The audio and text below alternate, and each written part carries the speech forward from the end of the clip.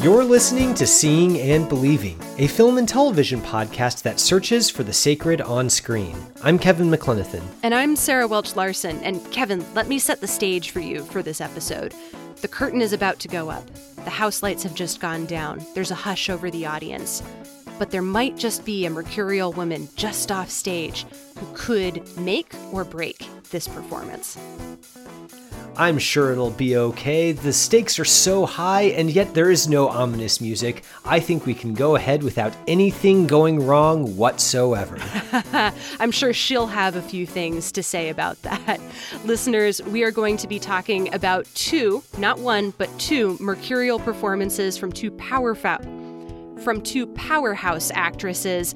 The first is going to be our review of Cate Blanchett in Todd Field's new movie, Tar. And the great Gena Rowlands is the second woman fitting that description. We're going to be talking about her in our watchlist segment with our review of John Cassavetes' 1977 Opening Night. And no matter what happens with either of these performances, we know, Kevin, that the show must go on episode 354 of Seeing and Believing. If you're here, then you already know who she is. Lydia Tarr is many things. As a conductor, Tarr began her career with the Cleveland Orchestra, Chicago Symphony Orchestra, the Boston Symphony Orchestra, until she at last arrived here at our own New York Philharmonic. In 2013, Berlin elected Tarr as its principal conductor, and she's remained there ever since. Lydia Tarr has also written music for the stage and screen. She is one of only 15 EGOTs, meaning those who have won all 4 major entertainment awards. Thank you for joining us, Maestro. Thank you.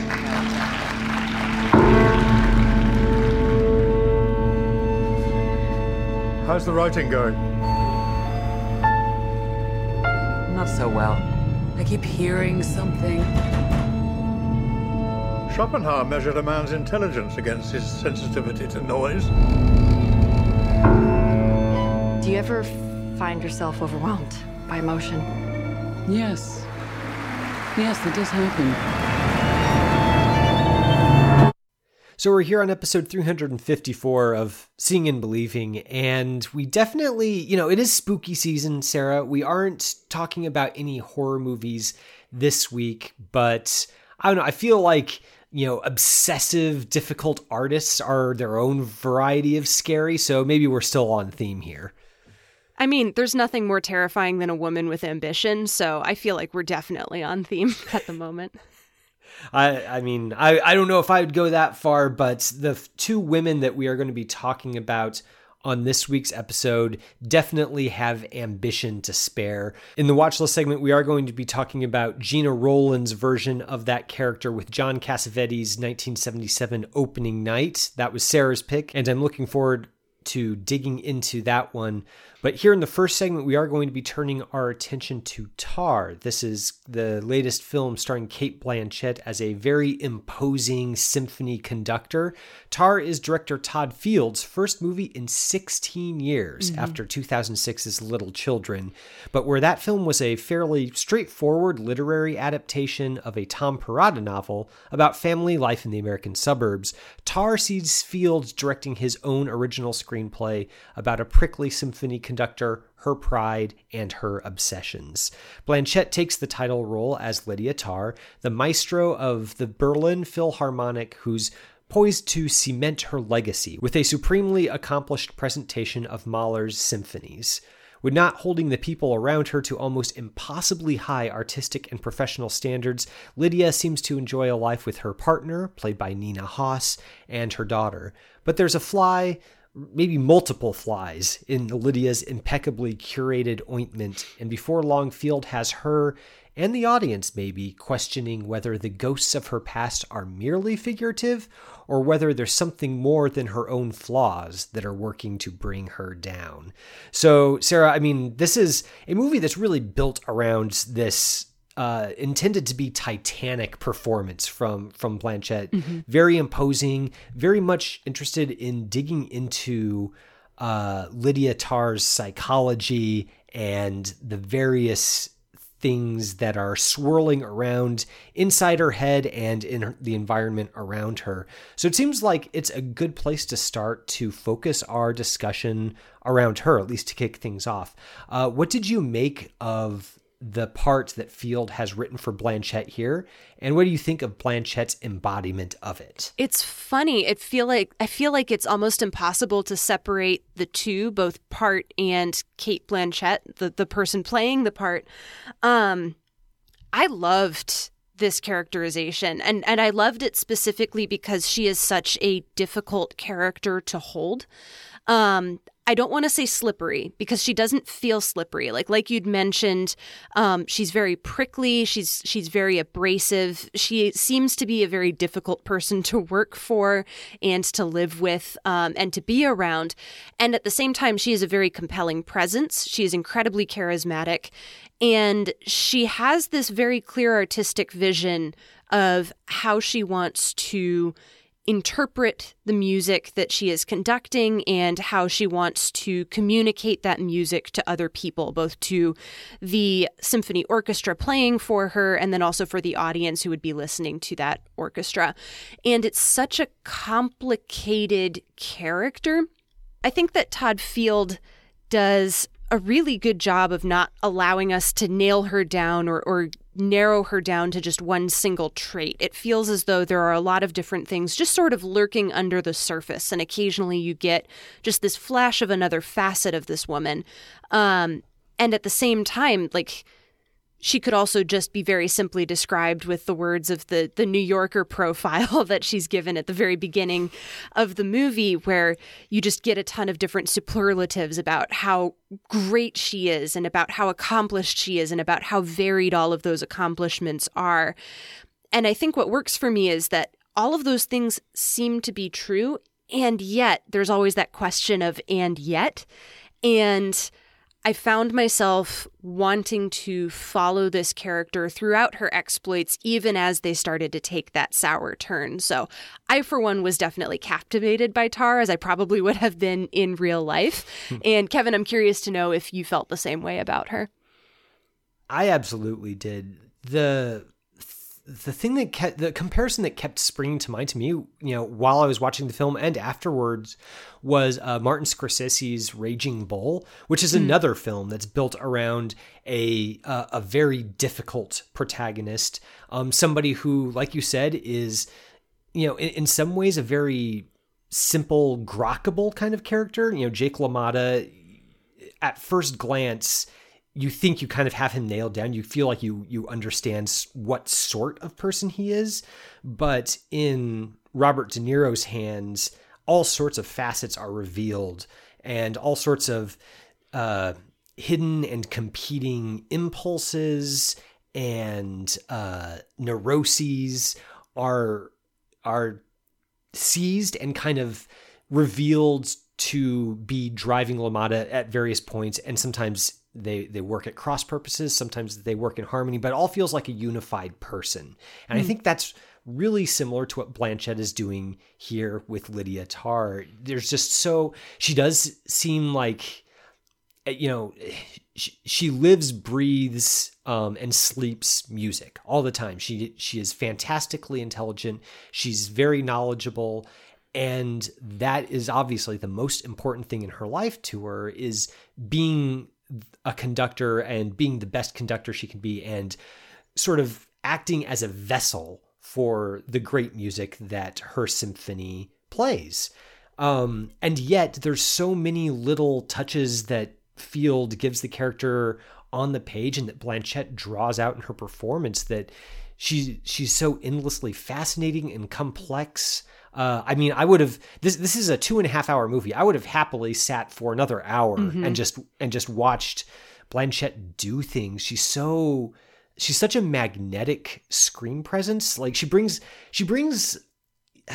this really wry humor to Lydia Tarr that I think is really welcome. It would be so easy to take this character and just really focus in on the abrasiveness and the intellect, and kind of make those the dominating notes in the performance of the character. But Blanchett has, she makes Lydia funny. She makes Lydia, in some moments, surprisingly fragile, and just all of those things. None of them dominate the others. I feel a little bit like a lazy critic making this analogy, but it's like its own great symphony of character acting. I mean, I don't think it's a lazy thing to say, because I suspect that that's kind of what Field is going for here. For me, it almost felt as though the movie is in conversation with the rest of the world. And I think that Field kind of lays his cards out on the table fairly early on, which is a move that I generally don't tend to truck with in movies. But for this one, it worked for me because Field is willing to allow the statements to sort of breathe and take on depth and additional complication as you look back on them within the new light of additional things that Lydia Tarr does throughout the movie. But early on in the film, she has this interview, and she refers to music as being in conversation with the rest of the world. And I think that that's what Field is doing here, is he's attempting to make a movie about a character who is continually in conversation with the music that she is conducting and composing, and then also in conversation with the world around her in a way that attempts to assert herself as this musical genius. And I think that the movie is also attempting to walk that tightrope as well in having conversations with different things that are happening in the world around us at the same time. And maybe we can get into that. But one thing that I think is crucial is that Tarr says in this interview and in this conversation that the conversation with the rest of the world that these composers are having through the music that they write is not always going to be a polite conversation. And I really love that Field is willing to go there to the not polite parts of society and to just present them as this is what's happening and this is what is going on within Tarr's head as she's starting to negotiate some of the less than savory parts, I think, of the musical world and then of her own personal life. And I think crucially, Field is open to having a conversation about that with the way that he presents those events. He's not just showing something and telling us how to feel about it. I think that he's allowing those situations to open up and breathe and kind of, I guess, sing. I'm going to get into musical puns here probably, but he allows those things to potentially sing in harmony with each other in some interesting and surprising ways.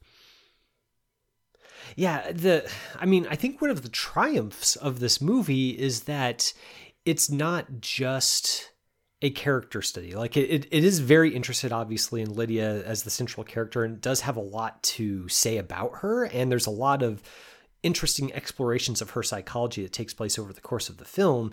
It is very laser focused on her perspective, and that's where a lot of the more psychological horror elements come in, where you're kind of in Lydia's head and you're not sure if the things that she's hearing are hallucinations, manifestations of some of her own sublimated guilt about her past, or if she's actually hearing disturbing things. And though that's all very interesting and engaging. But the triumph is that Field is also able to weave in lots of other things about the world we live in, not just sort of the world we live in a generalized sense, but very specifically like specific things about our cultural moment that by virtue of being a public figure and an artist, Lydia must contend with, and does contend with often pretty badly. And the fact that Field allows her to do that without outright condemning her is, I think, a testament to why this feels like such a mature work. It's very secure in letting Lydia be herself and allowing her to be both right and wrong, sometimes in the same moment. There's this tour de force scene early in the film where she's teaching this class to a bunch of Juilliard students. And she ends up getting into an extended, well, I almost said debate, but it's kind of one-sided because she's the much laureled instructor and the person she's talking to is just a student. But over the course of that scene, it's very long takes, and Blanchette's sort of holding court and dominating the space, and essentially asking this student to justify why he doesn't like Johann Sebastian Bach. Somebody who's such a towering music figure, who does he think he is, essentially dismissing Bach out of hand. And in that moment, the way it's written and performed, you understand that kind of she has a point that this student still has very much to learn about art and artists and legacy and all of those questions. And yet the way that she communicates all of that is so overbearing and browbeating that you don't want to agree with her.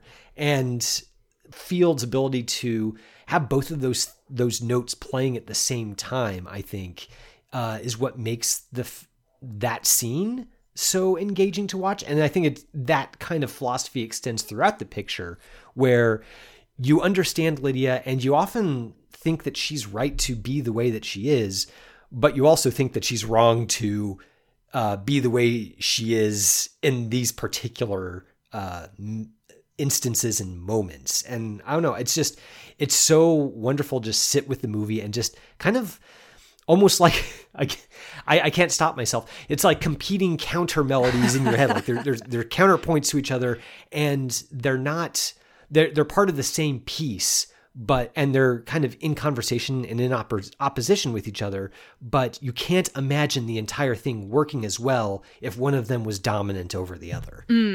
Yeah. So I think that there's not just several long takes for that scene in the class at Juilliard. It's just one long take that makes use of Steadicam that circles around the classroom and kind of follows Cate Blanchett as she walks around and as she browbeats the student into making her point about how he's saying a lot of things about the character of Bach, but he's not really getting at the level of the artistry and the music. And I think at one point she even says that why does Mahler's, behavior in the bedroom have anything to do with the artistry that he was capable of producing? And I think she says something to the similar effect about Bach as well. But there are a lot of these other long, slow takes that just sort of follow her around the room, especially very early on. That New Yorker interview scene, I think, for the most part, is a single take as well. And so much of those long, slow takes, I think, are a really good, I hesitate to say the word representation, but they're a good way to communicate the level of control and power that Lydia has whenever she enters a room and whenever she starts to speak within that room. Like, she talks about her art and the way that it is her job to translate the intent of the composer whenever she is conducting a piece. And I think it's that level of control, like the idea that you can understand the mind of the composer who has given you this piece of music that you must then convey to an orchestra and then, of course, also to the audience. And that is a level of, I think, almost arrogance that I find personally astounding. And yet at the same time, I am also captivated by her in the same moment. So the movie does a very good job, I think, of both presenting Lydia as being this incredible force and incredible presence in a room, and then also recognizing that if there is a person who is that level of gravity within a room, there may be some additional things that you might be inclined to ignore potentially, like the things that start to come back and sort of haunt her from her past, until eventually those things are going to start to come out. And I think that Lydia is aware of these on some subconscious level. I don't think that she is necessarily trying to present herself in any way other than the way that she is, which is that she is a very powerful presence. But at the same time, I think that there is still sort of a mask that's there. And the moments where Cate Blanchett is just alone, she's not acting against anybody, she's not even monologuing, which she does do quite a lot in this film and to very good effect. But the moments where she's alone and it's just her and her thoughts and those flashes of the past start to come back a little bit, I think were the moments that really, really worked for me most effectively, because it wasn't just a showy piece of camera work, or it wasn't a very like long and involved monologue that's kind of laying out the themes of the movie. It was also just the way that Cate Blanchett carries herself and the way that she holds her face. So there's a moment about midway through this film, I think, where she's running in the woods in the rain and she hears the sound of a woman screaming. And it's the exact same tone and pitch of a sound that she was hearing in her apartment as she was composing the scene before. And it kind of makes you question reality a little bit. Like, is she thinking about that piece of music? Is she thinking about something else that's come back from her past? And the way that Blanchett plays out that scene, where first there's control and then all of a sudden there isn't, and she sort of starts to break into this panicked run, and then she can feel herself panicking and she isn't able to hold herself back. I think that that's just a tremendous piece of work where the control is important and you can see that level of power and control throughout the movie, and it's pretty palpable even when she is being perfectly controlled. But the moments when that mask starts to slip, I think, were what really drew me in, because I didn't really know what was going to happen next, either from Blanchett or from the script. Either way, like I was along for the ride because I wanted to see what this character was going to do. Well, it's this wonderful confluence of character psychology and like subject matter. In that opening interview with Adam Gopnik of the New Yorker, Lydia says something very interesting when she's talking about music. She essentially says that music is more or less time. And that's essentially what the job of the conductor is. The conductor's job is to keep time, but the conductor's job isn't just merely to, act as a metronome and just sort of like keep the beat. The conductor has the power to sort of shape time, elongate moments, bring the audience into a space where the arbiter of how long a piece takes to play is the conductor and nobody else. She says, time begins with me, which is, when you really think about it, is a fantastically egomaniacal kind of thing for a person to say. And it really explains these moments when we start to see her world fraying at the edges a little bit. You begin to understand that there's actually a great fear underlying that for her, is that she does want to control. She wants to be the person who shapes the world around her, who shapes time around her, who always has things going according to her plan. And when she's not at the podium, obviously, she doesn't have that kind of control. And that's when her uglier side comes out. That's when her fearful side comes out. And that's kind of where you sense a little bit of existential dread creeping around the edges, where you essentially have this portrait of a woman who has learned to become sort of the master of her own universe, and has maybe been obliged to do that because she's a woman in a male-dominated field, and she's also a lesbian. And so there's you can imagine the sorts of social forces that are sort of she's had to fight against and swim against her entire life. And that over time has sort of calcified her into this person who can't stand a world in which she doesn't kind of have that level of control over time and space. And so the moments where that her lack of control begins to kind of like seep in through the cracks and assert itself a little bit more, they're horrifying, but they're horrifying because we've been so brought into that perspective that we understand both. This is uniquely terrifying for her, this loss of control.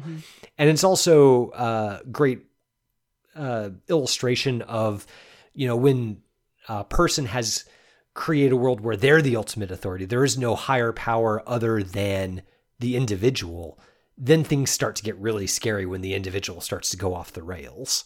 Yeah.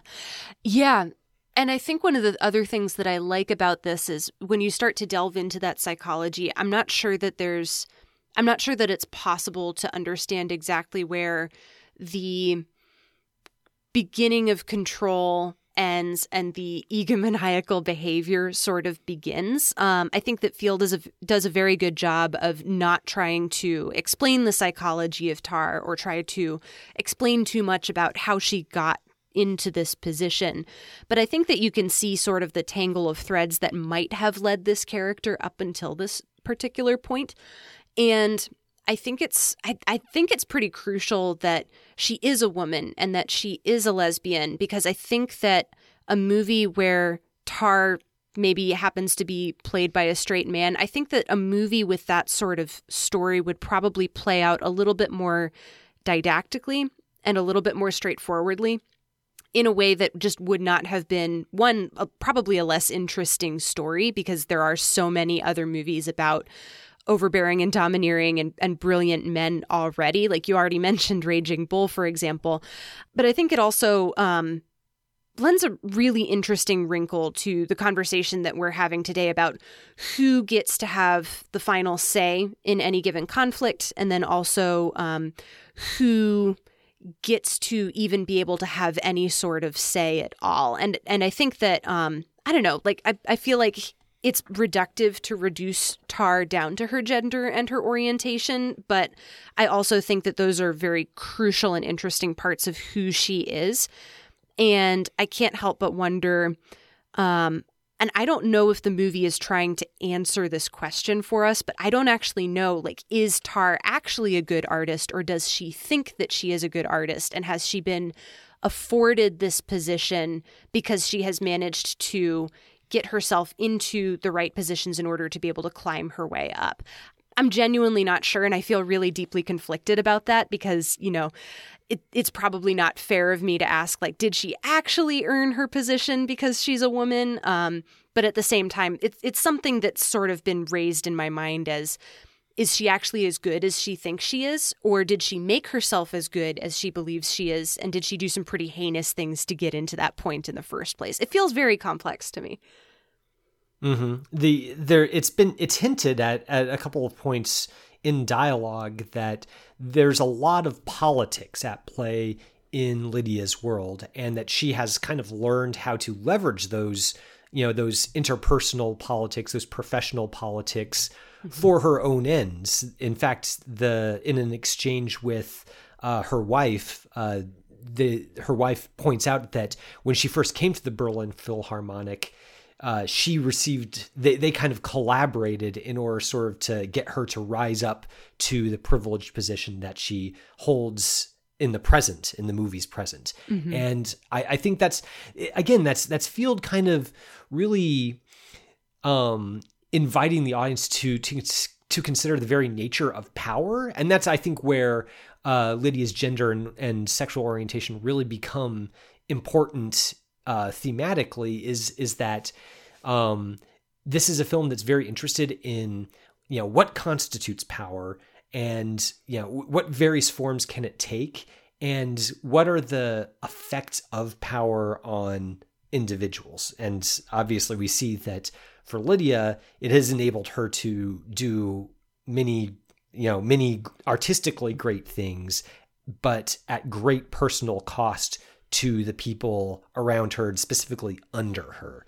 And I think that's it's Field's way of sort of kind of tugging at a thread that's been part of the cultural conversation for a while now, is sort of, you know, what constitutes privilege, mm-hmm. and who has more privilege, who has less, and how germane is that question in a situation where one party is pretty clearly doing something wrong, mm-hmm. or unhelpful. And I don't think he gives us any easy answers. And I think that's why this is a film that is one that you want to come back to again and again, because he doesn't give us easy answers, but the questions are very clear, and it kind of demands a bit of a response from us. I feel like, and I'm curious to get your thoughts on this, there's a little bit of the Miltonic Satan, mm-hmm. in Tar's characterization here. I don't mean that I mean that in the literary sense, not in sort of like she is literally satanic, but there's the sense that she would rather reign in hell than serve in heaven. If she makes the world around her into a terrible place, it doesn't matter as long as she gets to be the one up at the podium controlling the time. Mm-hmm. And if she can't do that, then she wants none of it. And I think the place where she ends up by the end of the film is kind of an illustration of that maxim that Milton's Lucifer says, is that, you know, she can't have the perfect podium, but she must have the podium. Mm-hmm. The podium is the thing that she must have. And there's something kind of grandly tragic. It is very Miltonic that mm-hmm. that there's a refusal to compromise there, and that is in its own way admirable, but it's also deeply disturbing as well.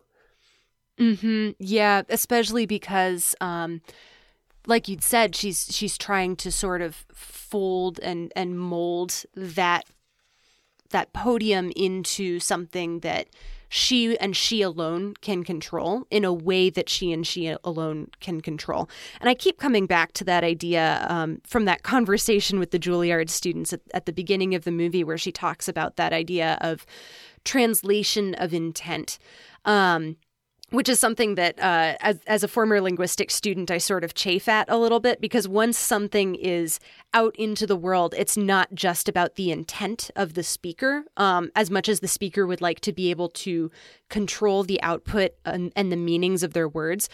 It's also, conversation is a two-way street. It's not just what did the original speaker mean, but what did the audience take away from that meaning?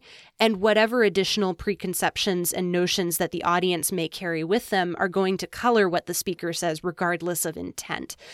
And so I think that the real tragedy of Tar is that she is such a singular force, because she thinks that she has to be the only one who is capable of that level of control.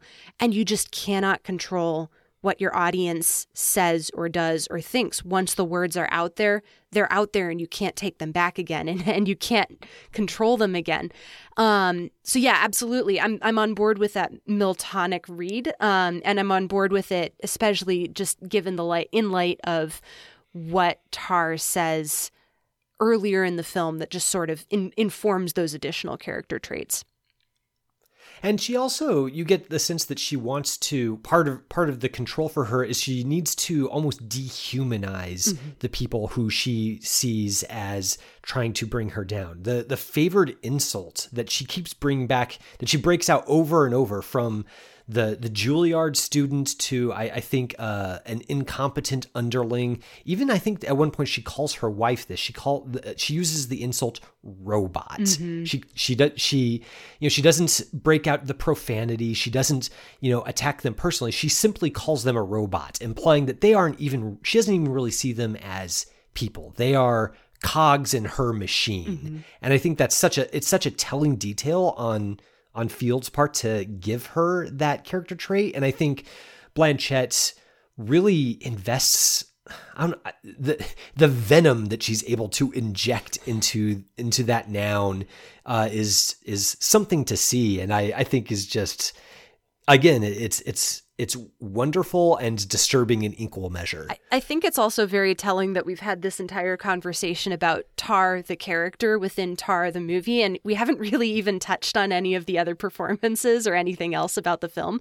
It's not because those are bad, because they are very good. It's just that Cate Blanchett is just such a, just a gravity well of charisma and of force and of power. So I'll be curious to know if there was anything that stood out to you, because for me, it was Noémie Merlant of Portrait of a Lady on Fire. It was very good to see her again in a movie, and I really appreciated the level of subtlety that I think she brought to a very sticky and difficult role. But I'm curious to know what you think as well. I like Noémie Merlant quite a bit as well. I was also really happy to see her return. This is the first film I've seen her in since Portrait of a Lady on Fire. I'm sure she's worked steadily since then, but I think she does a great job. But the the cast member that really stood out to me besides Blanchett, of course, was Nina Hoss as her wife, because Hoss, in some ways is playing much more subtly than Blanchett is. Like, Blanchett, she just has the opportunity to really let loose.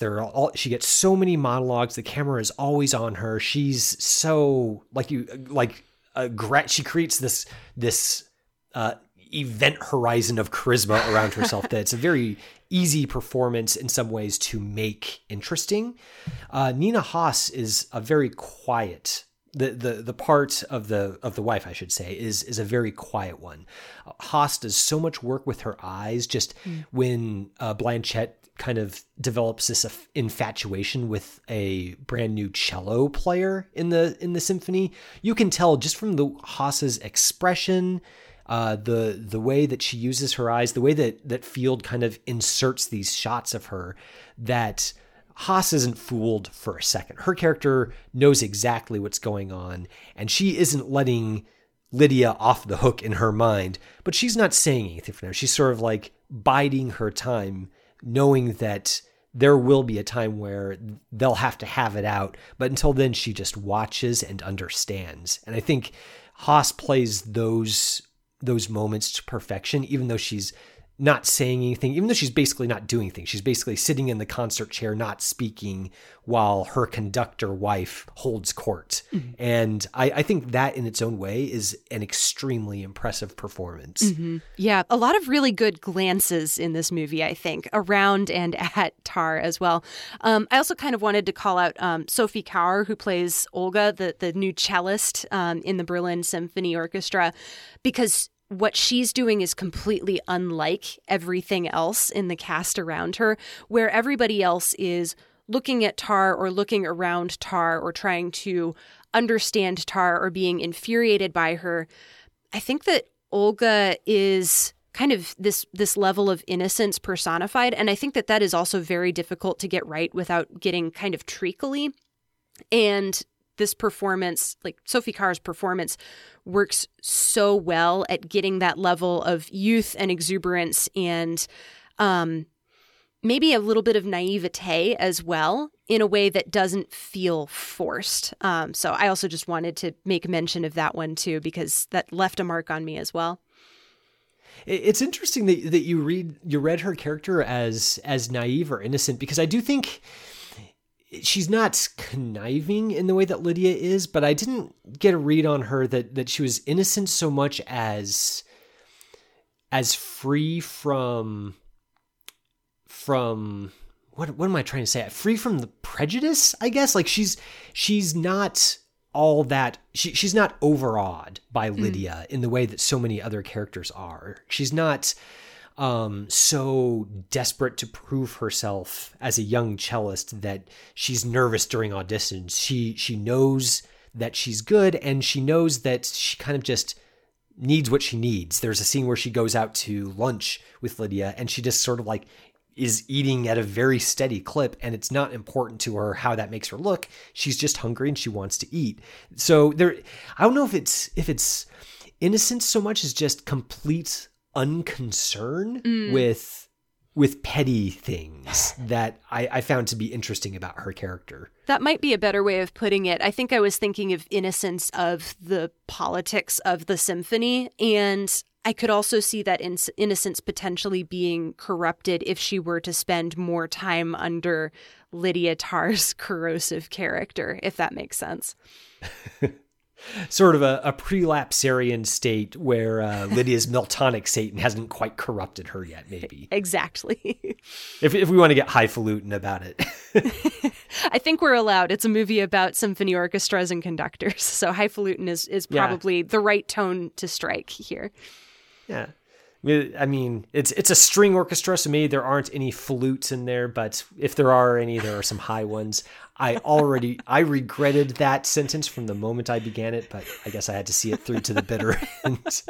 I'm here for it. Listeners, that is our review of Todd Field's new Tar. Obviously, we loved this film and would highly recommend it. It's currently in wide release now, so if you've had a chance to see it and have any thoughts about its characterization of Lydia Tarr or what it has to say about music or power or any of these things. There's a lot to talk about, and we'd love to hear your thoughts. You can email us at seeingandbelieving, capc@gmail.com, or send us a tweet over on the Twitter at cbelievepod. That's cbelievepod. We're going to share some of your own thoughts from the past week on Twitter here in a second, and then we're on to John Cassavetes' opening night. Don't go anywhere. Welcome to The Conversation, the part of the show where we share what we've been hearing from all you listeners out there, keeping the conversation about movies going. Sarah, we just spent, I don't know, maybe 45 minutes. It was a long first segment, and we spent a lot of it talking about the greatness that is Cate Blanchett. Mm-hmm. So I think that the question that you posed on Twitter, it seems especially apt for this week, I guess. Thank you. Yeah. I simply wanted to know who's your favorite actress, seeing as how we were going to be talking about Cate Blanchett's powerhouse turn in Tar. And then we'll also be discussing another powerhouse performance in opening night. And we heard back from a few listeners who had some really good picks. So Ron Sturry is on our wavelength. He's singing in harmony with us. He said, hard to answer, but consideration must be given to Cate Blanchett.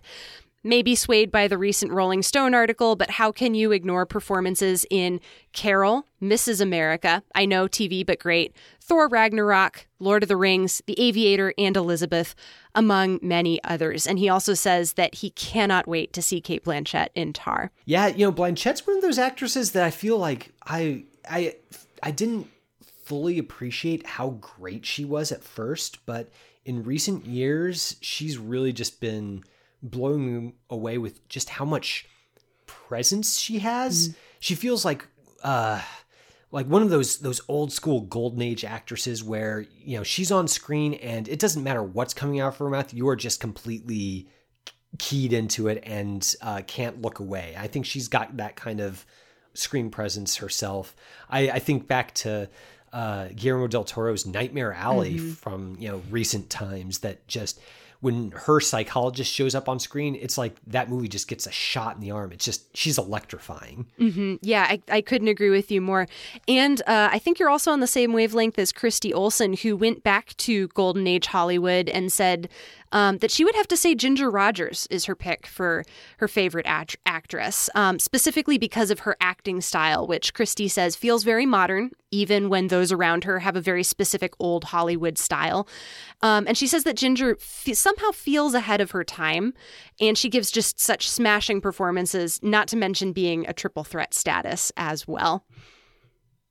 Yeah, I mean, that's a great pick as well. Thanks for writing in, Christy. Mm-hmm. We also heard from Lindsay Dunn, who said that she really respects Rebecca Hall, great actress, and all that she is doing for genre films. But currently, all she's thinking about is Lashana Lynch, especially after her work in The Woman King. And we also heard from another Twitter user, Aaron E4L, who also said that Lashana Lynch is killing it.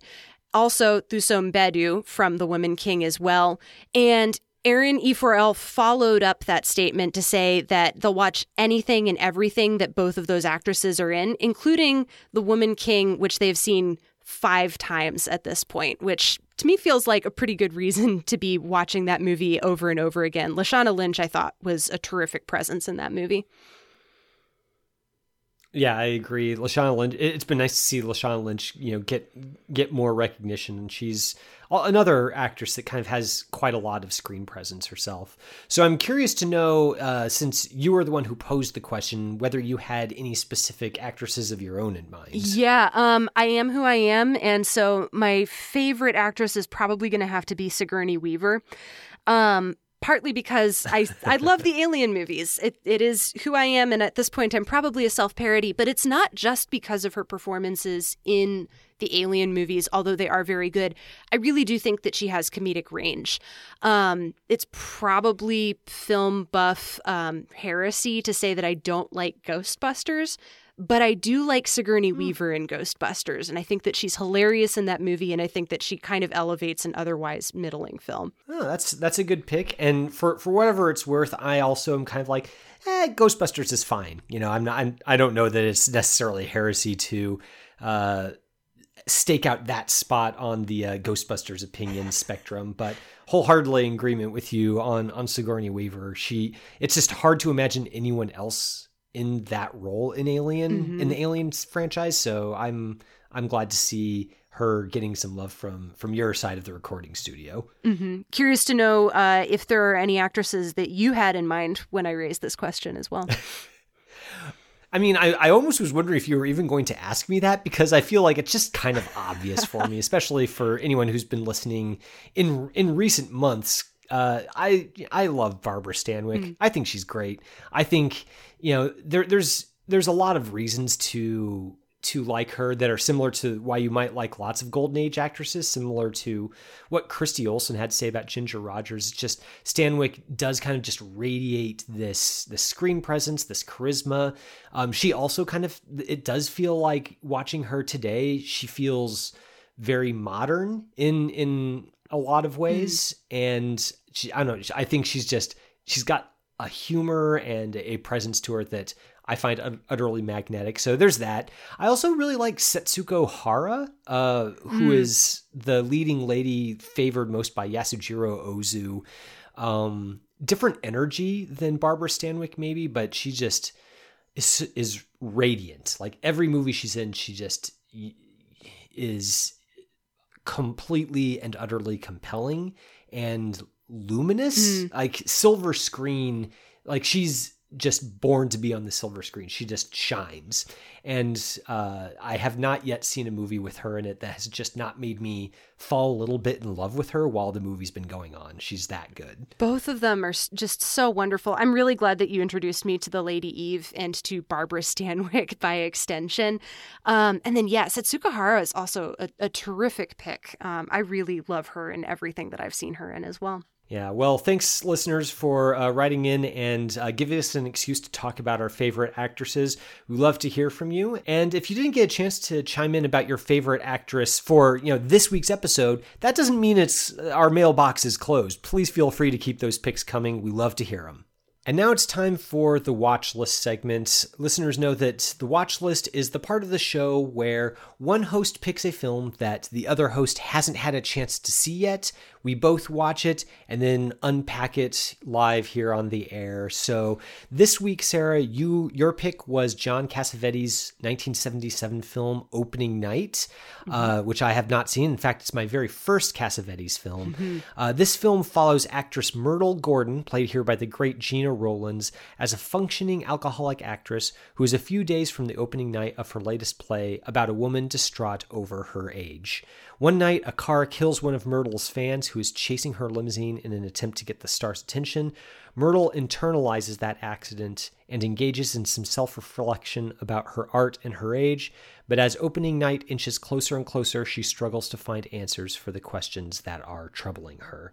So, Sarah, you mentioned when you announced the watch list pick last week that Cassavetes is a director who you find it easier to admire than to love. So I'm really interested to get your thought process on why you picked Opening Night, and kind of in light of comparing it to Tar, or at least pairing it with Tar, what does it tell you? How does it speak to you about, number one, the Titanic central performance of Gina Rowlands, and also what does it have to say about the nature of performance in general, being about a play and an actress together? Yeah, it's tricky. So my relationship with Cassavetes is a bit of a fraught one because I watched a bunch of his movies back to back to back during a particularly rough couple of months. And so I don't like how he gets into your head. But at the same time, one of the things that I admire about him very much is that he asks you to watch a bunch of very unlikable characters, or characters with very unlikable traits who you may or may not still be rooting for. And he tells you to find yourself in a piece of them. And I think the thing about Opening Night in particular is that Myrtle, played by Gina Rollins, is being asked to do the exact same thing with a character that she is supposed to be playing in this play called The Second Woman, where she is the second woman and she is trying to, her character on the stage is trying to wrestle with the idea of aging. And Myrtle doesn't like to consider the fact that she is aging either. So she sees too much of herself in her character, and she also sees nothing to love or nothing that she feels that she can love in that character. And it threatens to derail the entire production. And Cassavetes does a really remarkable job of getting you inside of Myrtle's head, and then also getting you a really good understanding of what's going on in all of the heads around everybody else who are around Myrtle. So you can really feel that sense of tiredness and irritation and the occasional flashes of joy. And I think that it's a lovely layered performance because it's both Gina Rollins trying desperately as an actress herself to get into the head of Myrtle, and then also Myrtle trying to get into the head of Virginia, the character that she's playing on stage, and a lot of back and forth conversation between those characters. And you can also tell at the same time that those characters and the people playing them have all had very long and involved conversations with Cassavetes that informed their own development. He was a very, very collaborative sort of filmmaker who would allow his actors to help him rewrite his scripts. And I think that this kind of distills that process in a way that makes me feel a little bit less on edge, even though I worry about Myrtle very deeply. And I think it also makes me sympathize with her in a way that I find difficult to do with some of the other characters in other Cassavetes movies as well. So Gina Rollins also plays the titular role in A Woman Under the Influence, which is a movie that I personally found to be excruciating. And this weirdly, it's a stressful movie, but opening night is probably the least stressful Cassavetes I've ever encountered. And so that might also be partly why I've glommed onto it. So Kevin, I'm curious to know, this was your first Cassavetes. How did you find it? So I was surprised by this film because I knew Cassavetes by reputation as sort of an actor's director, right? Like that nugget you mentioned about how he was fond of being very collaborative with his films and his actors, the way that he often used many of the same actors between films. He was an actor himself. Even the writing style is very theatrical. It feels very much like a play where the dialogue is very literary, almost self-consciously so. There just seems to be a lot of emphasis, at least by reputation, on Cassavetes as somebody who's very interested in creating characters on screen and really delving deep into psychology and motivation and the sorts of things that, really talented actors like Rollins and pretty much all of his cast members in this film can really just sink their teeth into and get a lot out of. So and those things, I will say, they're all present in this film. But I think what was surprising to me about it was how rich it was about other things. So there's a lot of existential dread in this film too. Yes. So that's kind of maybe the main link between it and Tar is that, Myrtle obviously is, she's playing a role in which the character is, very worried about aging and about lost youth and vitality. And, that's obviously a very common sort of sentiment. There's nothing all that unusual about it, and I was kind of expecting Cassavetes to be more interested in the psychology of that and unfolding the character to us. But what I wasn't expecting this film to be was so much about the fear of death itself and how old age and our dread of it isn't just about, losing beauty or vitality. It's about the fact that you're inching closer and closer to the grave. And that opening sequence where we see this young fan unceremoniously just plowed into by a car. And, as Myrtle and her cast friends kind of leave her for dead just because there's nothing they can do for her.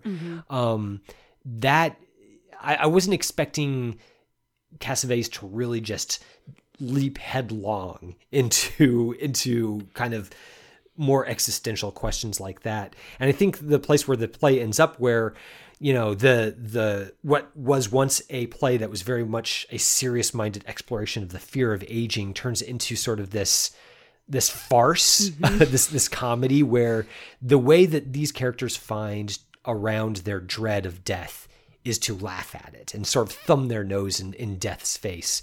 I found that to be very interesting and not at all what I was expecting. So I was pleasant.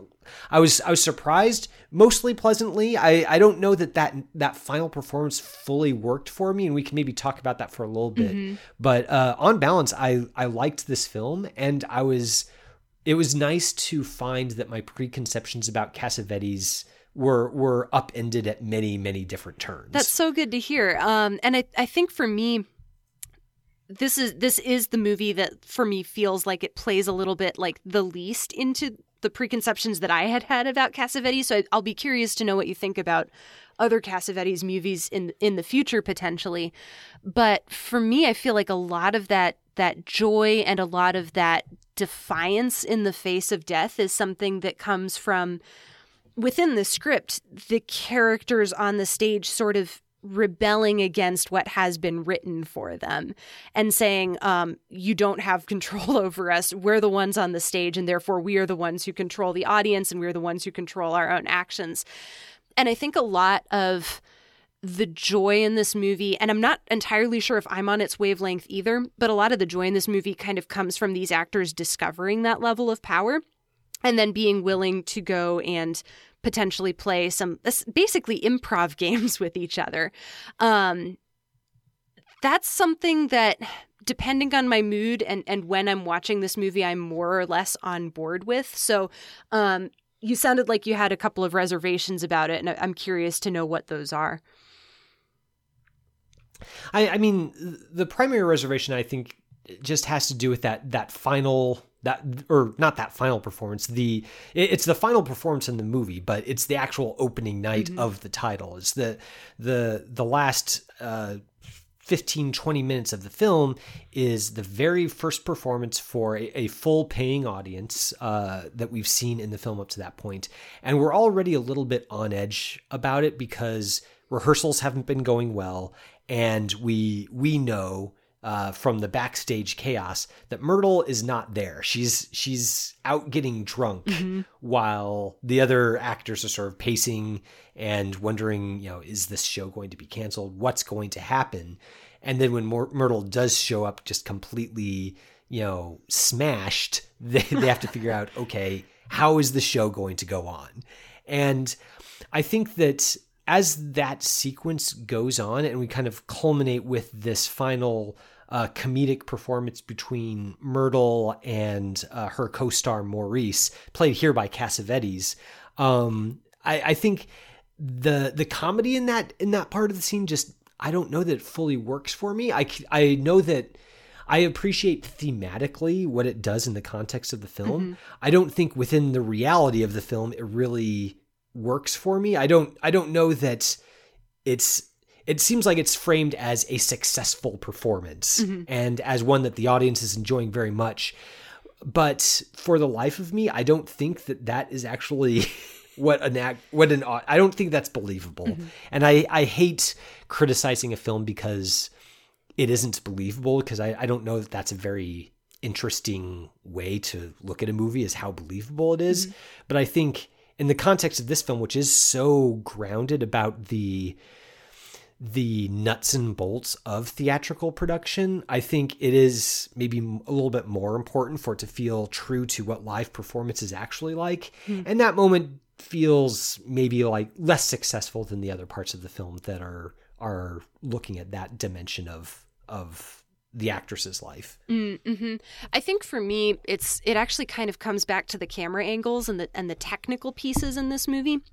So whenever the cast is in rehearsals, the camera is kind of back in the theater seats, looking up at the stage, watching these actors sort of go through their lines and either be able to go through like a version that might potentially make it to opening night, or in a couple of very memorable cases, just not be able to go through with it at all. There's a very long, extended, drawn-out sequence where Maurice is supposed to slap Myrtle on the face, and Myrtle is not having any of it. And frankly, like, I totally understand where she's coming from.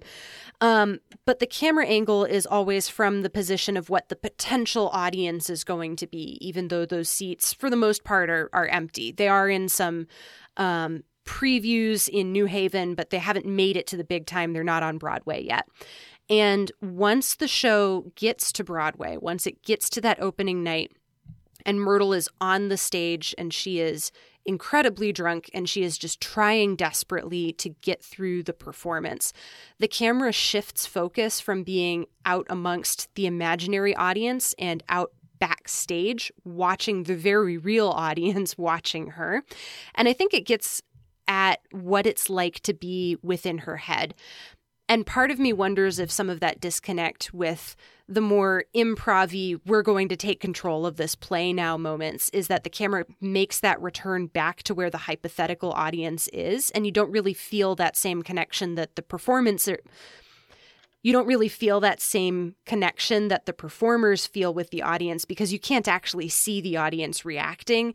You're kind of thrown back into the position of the audience, and you're kind of supposed to imagine what the audience is supposed to be reacting to, or how they might potentially be reacting to. And I agree, there is a little bit of that disconnect there. For me, it's probably because I'm not very much of an improv person personally, but I don't know, that might be a quibble.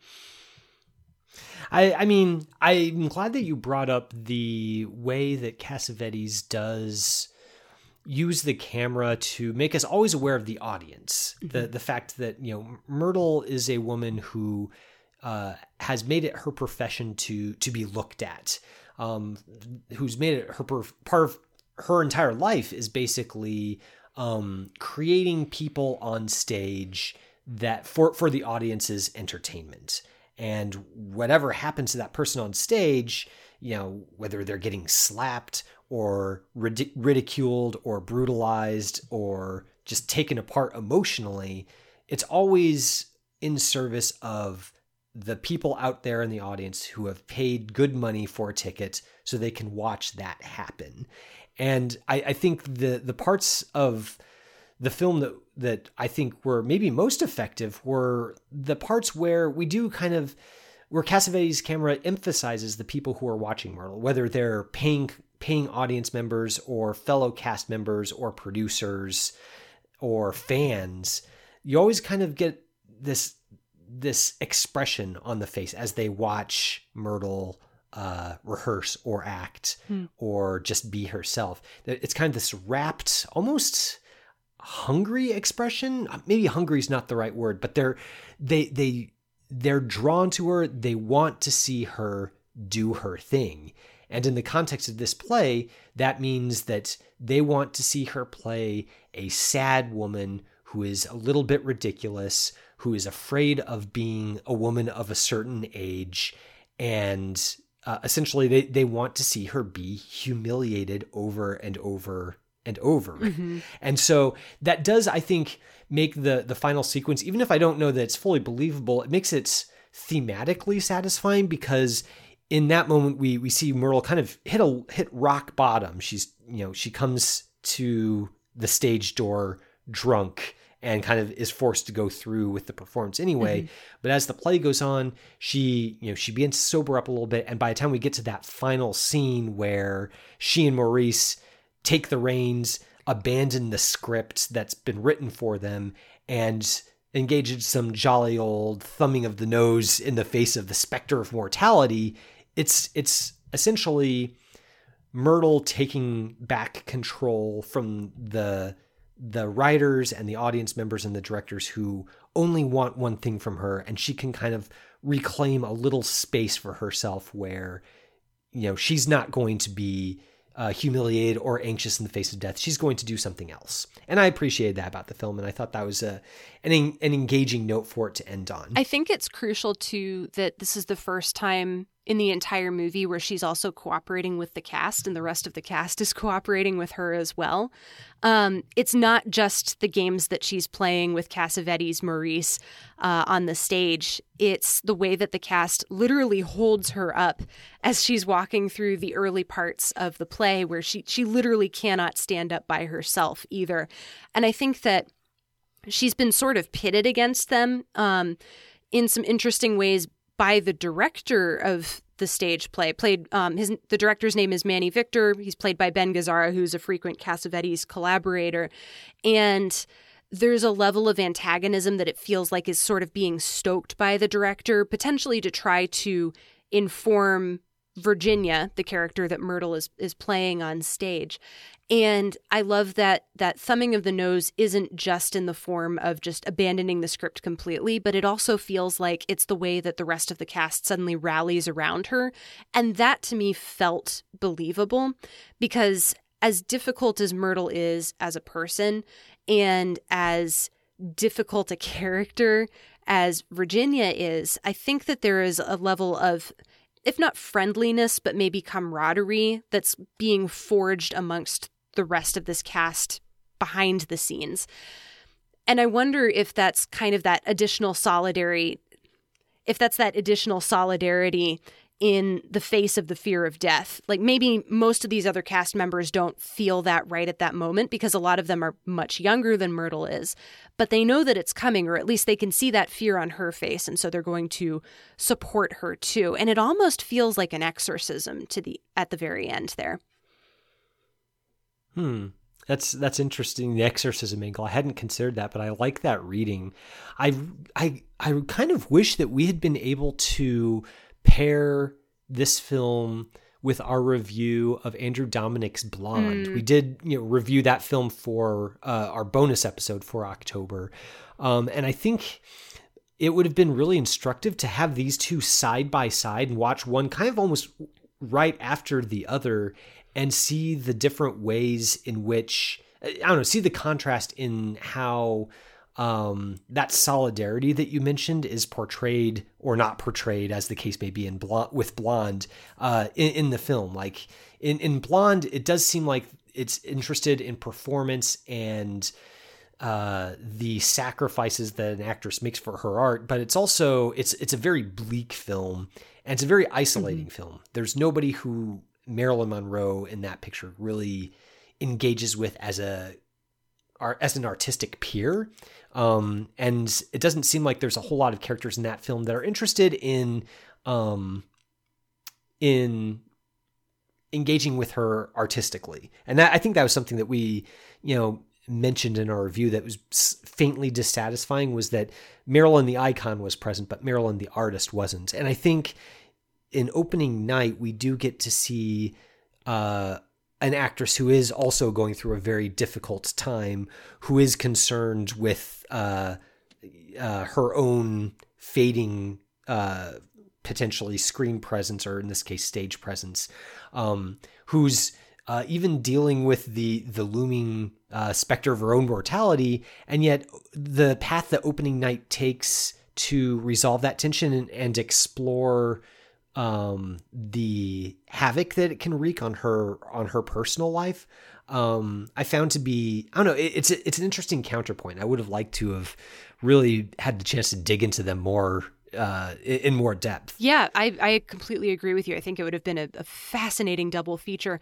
Crucially too, I think that both Marilyn Monroe in Blonde and Myrtle Gordon in Opening Night are also two women who are haunted by something. In Myrtle's case, literally haunted by a ghost. Maybe literally haunted by a ghost. Maybe she's made up this character as a figment of her imagination. She kind of says both things at once out of both sides of her mouth. I think she's haunted. I genuinely think that this is a ghost story. And I think that also gets at that idea that we were talking about when we were discussing Tar, which is that once an idea is out there in the world, you can't really control it ever again. It's kind of open to interpretation from the audience and from the other people who come into contact with it. And sometimes that can come back in some really distinctly unsettling ways. So Myrtle is haunted by the ghost of Nancy, the fan of hers who was hit by the car after that performance in New Haven. And Nancy kind of takes on almost a dual life as a ghost, because she is both the fact that she is a young fan who has been killed kind of in pursuit of Myrtle, but she's also Myrtle's fear of death, and then she's also Myrtle's, I guess, hope for youth, kind of all rolled into one. And it's an interesting performance. I don't know how much I love it, but it is one that I feel kind of captivated by. And maybe it's because Cassavetes is engaging in a lot of very intense, like shuffling close-ups whenever she appears on the screen. I kind of wish that I had the ability to get a good look at her a little bit more and be able to understand her presence in the room other than just Myrtle's reactions to her. But I'm curious to know what you think about the movie's use of Nancy as well. I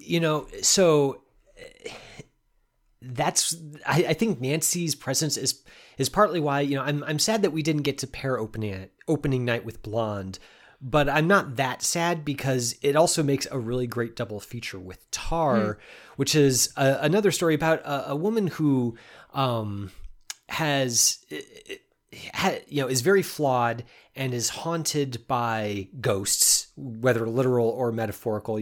That's kind of in the eye of the beholder.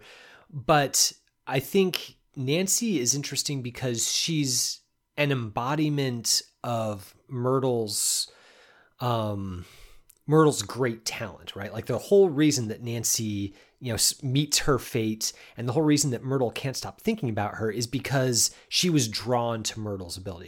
She was, a huge fan of Myrtle's acting ability and just kind of built an entire identity around her. So she embodies Myrtle's greatness, but also in the way that Myrtle appropriates her death for her own selfish artistic ends. I think those moments where she talks about that are Myrtle at her most unlikable, where Nancy becomes not so much a person who died, or even really a person at all. She becomes a way for Myrtle to sort of work through her own stuff.